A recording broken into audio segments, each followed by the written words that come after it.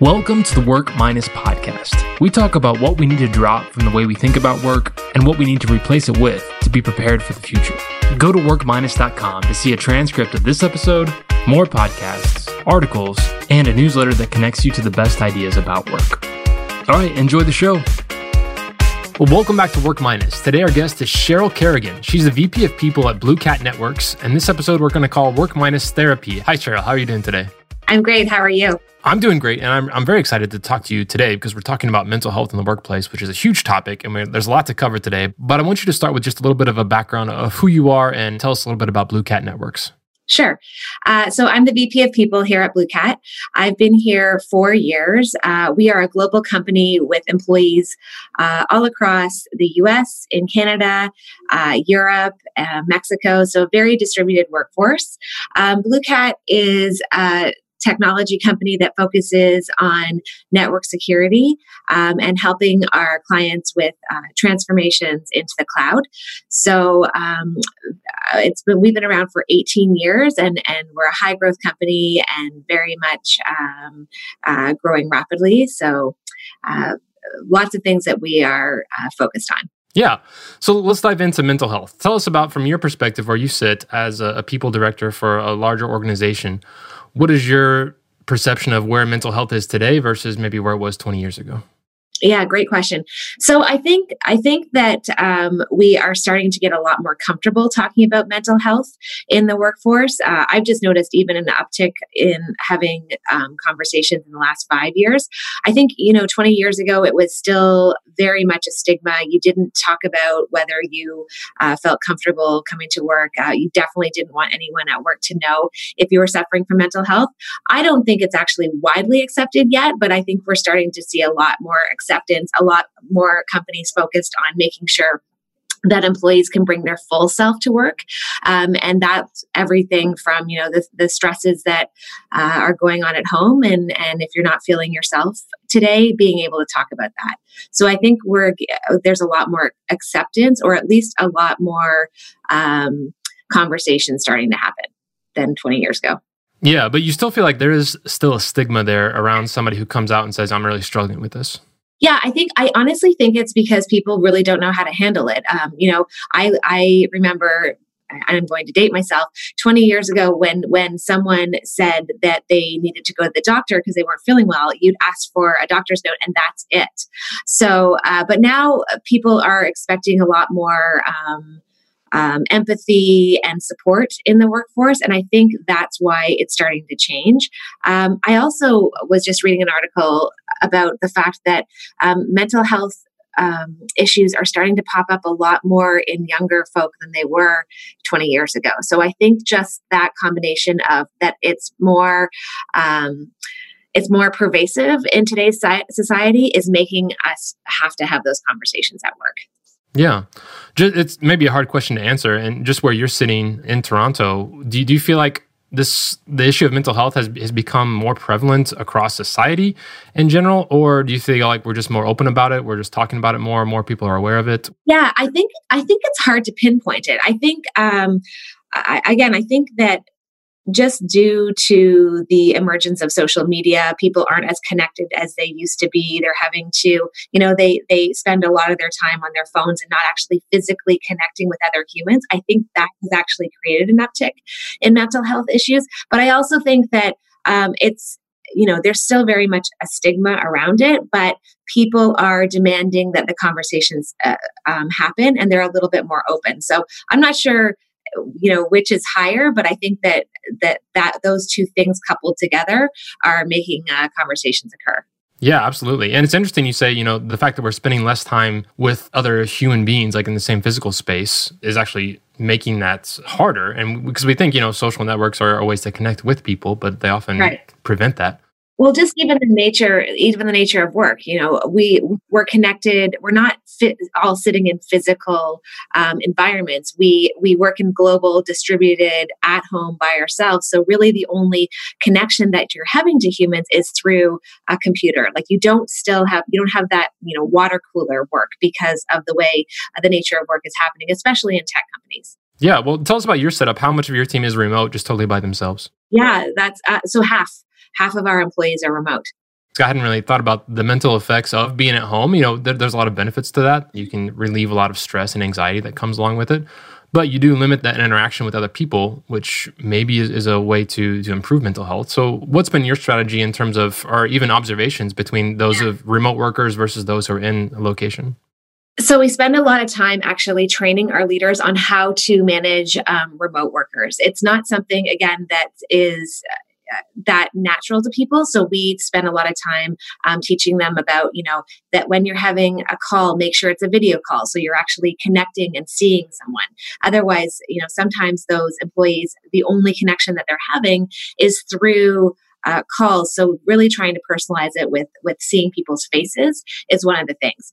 Making sure that regular one-on-ones are happening and that they're really kept in the calendar. It's easy as we all go into our weekly work to maybe skip a one-on-one, but that connection with especially remote workers is often the only connection they have with their leaders or their employees. So really, really making sure that that's a priority and it's not something that's missed is another connection. We also make sure that we are bringing people in. So once a year, we schedule what we call Blue Cat Kickoff, and we fly everyone across the company to spend 3 days together, really just helping to form those relationships, those connections, alignment to the organization so that there's something to look forward to. And wherever possible, we do regional events on a quarterly basis. So our sales team's getting together on a quarterly basis and really trying to again, drive those connections and form those relationships so that when they are not, together, that they still at least have a connection. Yeah, I want to get into this from a different angle that I was hoping to get to later, actually. But even from a manager's perspective, when you're managing remote workers, a lot of times when you're wanting to pick up on somebody's mental health feel, it's difficult to do just in the transactions of work. Somebody's giving you work to do, you're reviewing it, you're maybe talking about work. It's often when people really pick up, hey, maybe this person's really struggling, it's in those other interactions. You just see them throughout the day or you pick up on things that are going through. So that would also make it much more difficult to identify when a remote worker is struggling with these things, right?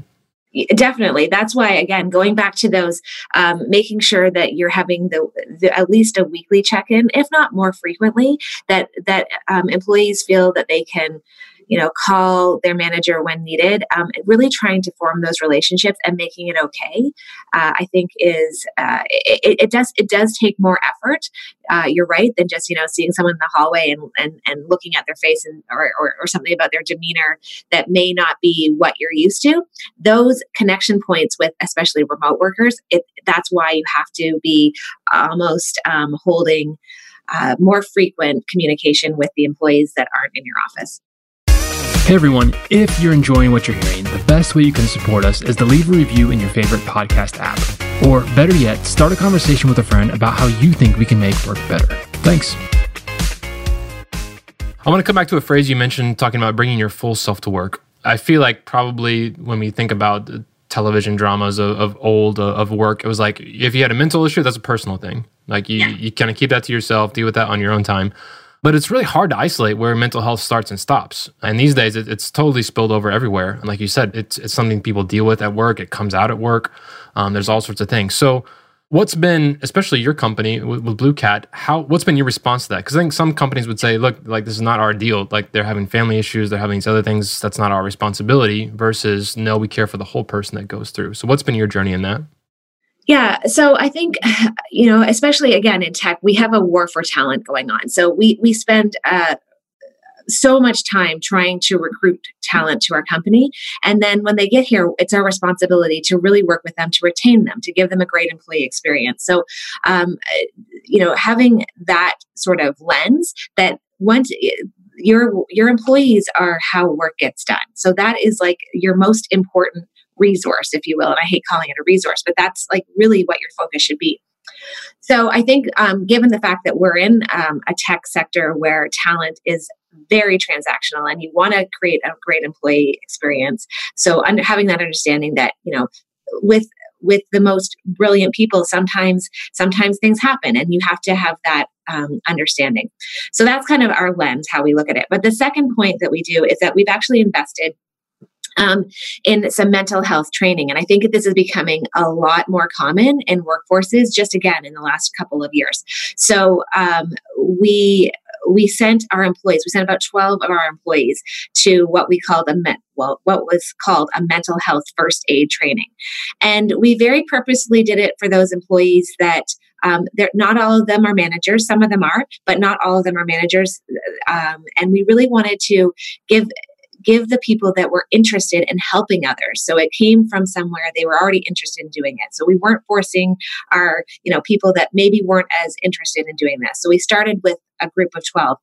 That group of 12 has then taken on monthly lunch and learns where they talk about different mental health issues in the workforce. And it's, again, not mandatory for employees to come, but we're offering that once a month, come and have your lunch. We'll talk about some things that are going on. Sometimes it's stress. Because we're close to the holidays right now, we're running one tomorrow just about that extra financial burden and stress that the holidays can bring out in people. So just acknowledging that. So that's what we've done. And then our next step, because that's actually had such a good response and people are interested in it, now we're going to our managers and saying, hey, would you like to learn more about mental health and how to deal with it with your employees? And there's been an uptick. But I feel like if we hadn't have started with the employees that really, really cared about it and had an interest and tried to go right to our managers, it might not have had the same success.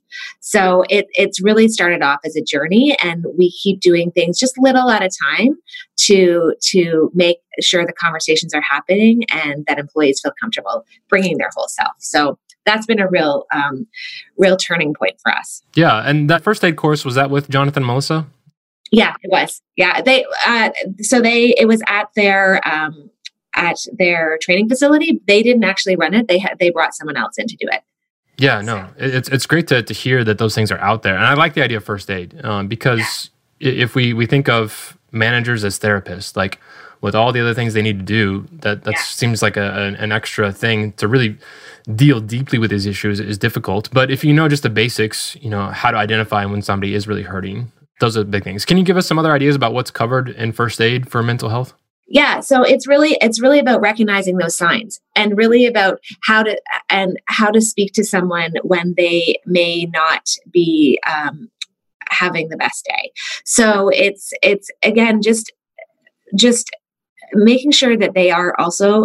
So the whole idea of you mentioned managers as a therapist. We're not trying to make managers into therapists. We're really just trying to give them the information to say, hey, looks like something's going on with you.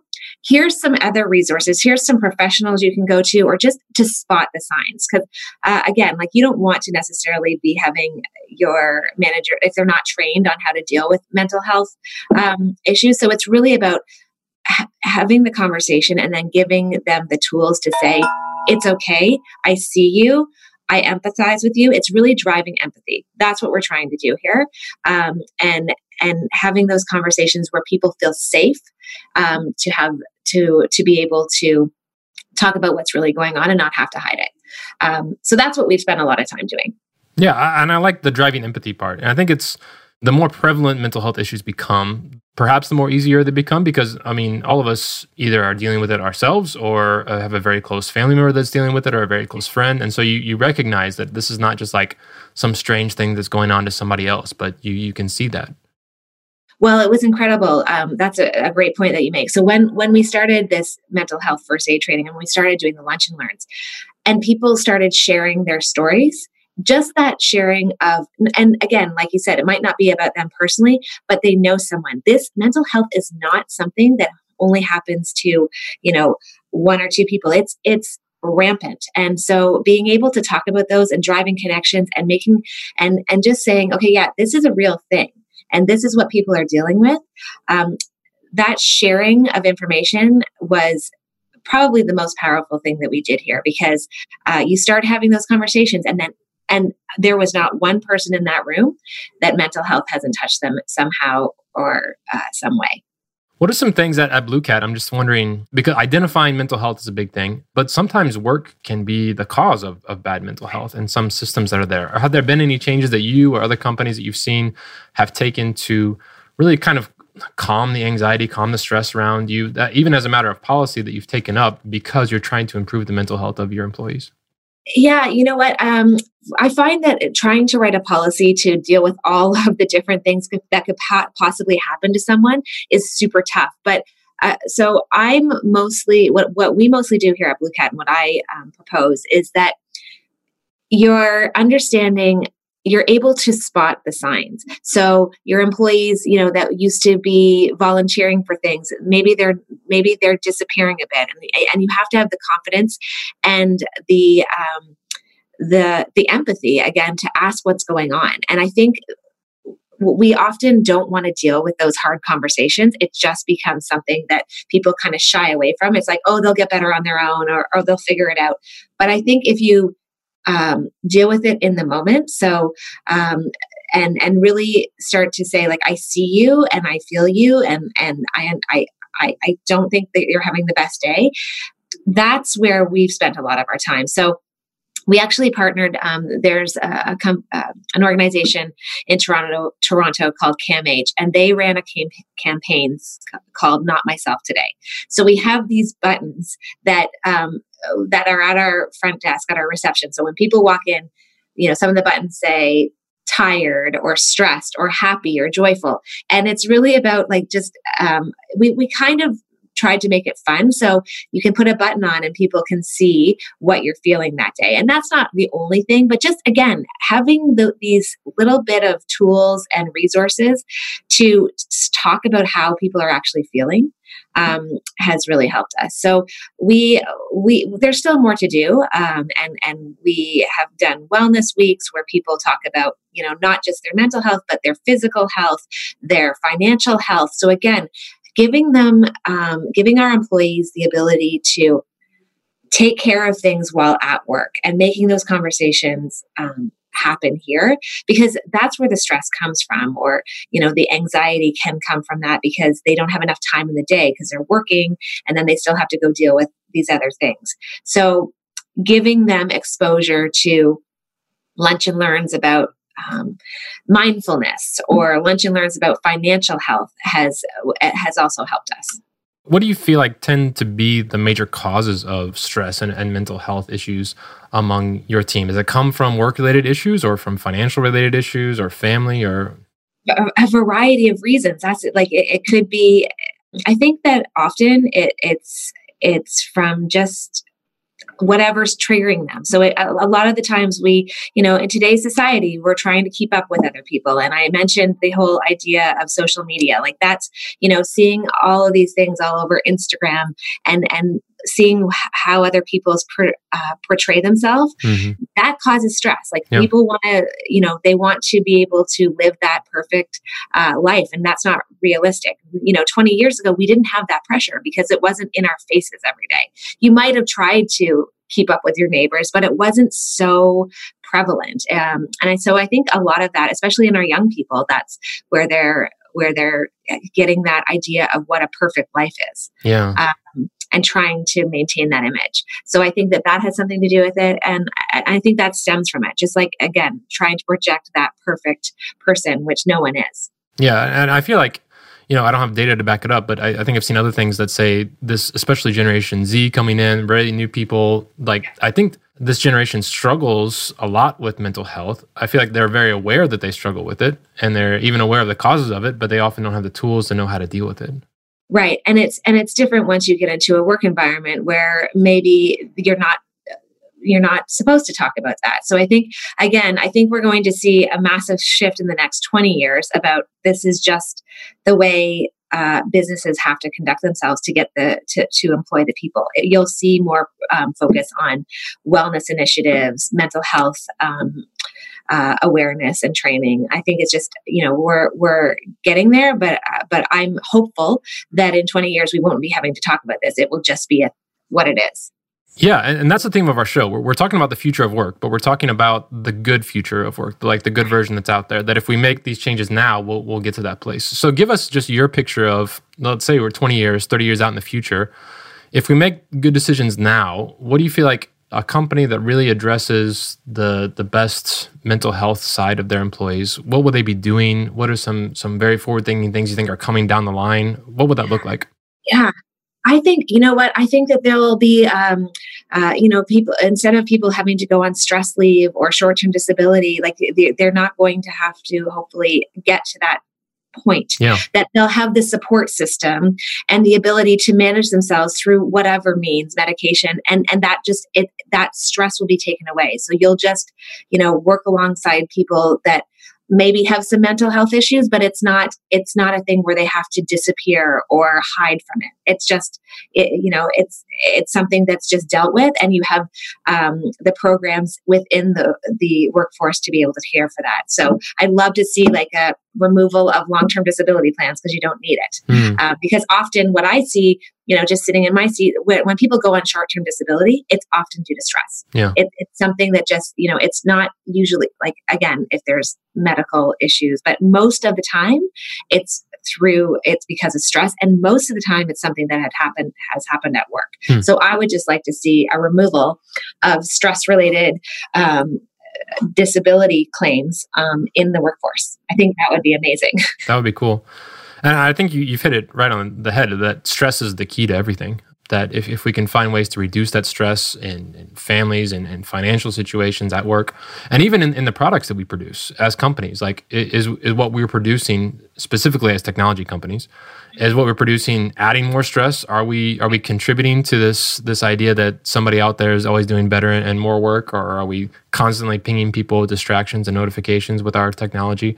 Or does our technology actually help people de-stress and just kind of focus in on that work? Yeah, and driving that connection. I really, really believe in that human, there's lots of talk about how everything is moving to artificial intelligence, but the human connection and empathy piece, it's just so important. So really teaching employees, managers, everyone to have that real empathy and connection, I think it can only help to improve everything we just spoke about. Yeah. You just sparked a question for me. Do you imagine that it's possible for an artificial intelligence to be able to spot mental health issues in an employee better than a human could? Not a great human, but like... That's a great question. I don't know. I feel like you know what? I possibly, but yeah, that's a great question. Yeah. I think maybe it could spot like some of the triggers potentially, but I worry about the fact that everything's going to automation. I still think there's that, as humans, we still need that connection to other people. But I can totally see something like Slack puts up something that says like, it sounds like you could use a day off, or it sounds like you should check out these resources based on the algorithm of everything that I'm typing into it, right? Yeah, you know what? I don't think anything's impossible. And I think that honestly, prevention is where we want to get to. We don't want to be, learning to spot the signs, the triggers, and preventing them. That can only be helpful. Yeah, absolutely. And I think that's where we are. I think we're just now finally dealing with the issues and starting to address them, let alone starting to look at prevention. But at least we're recognizing, hey, this is an issue. As companies, maybe it is our fault. I don't know. It might be, but at least our responsibility to respond to that and say, these people are here with us and we need to take care of them for that. So this is the starting point. Let's see where we go from here, right? I agree. Great. Cheryl, it's been great to talk to you about this issue. I really learned a lot from it. And I'm excited what you guys are doing at Blue Cat. And I hope that other companies can take it seriously too and can all move towards a better future. So thanks a lot for coming on and sharing your insights. Thank you so much, Neil.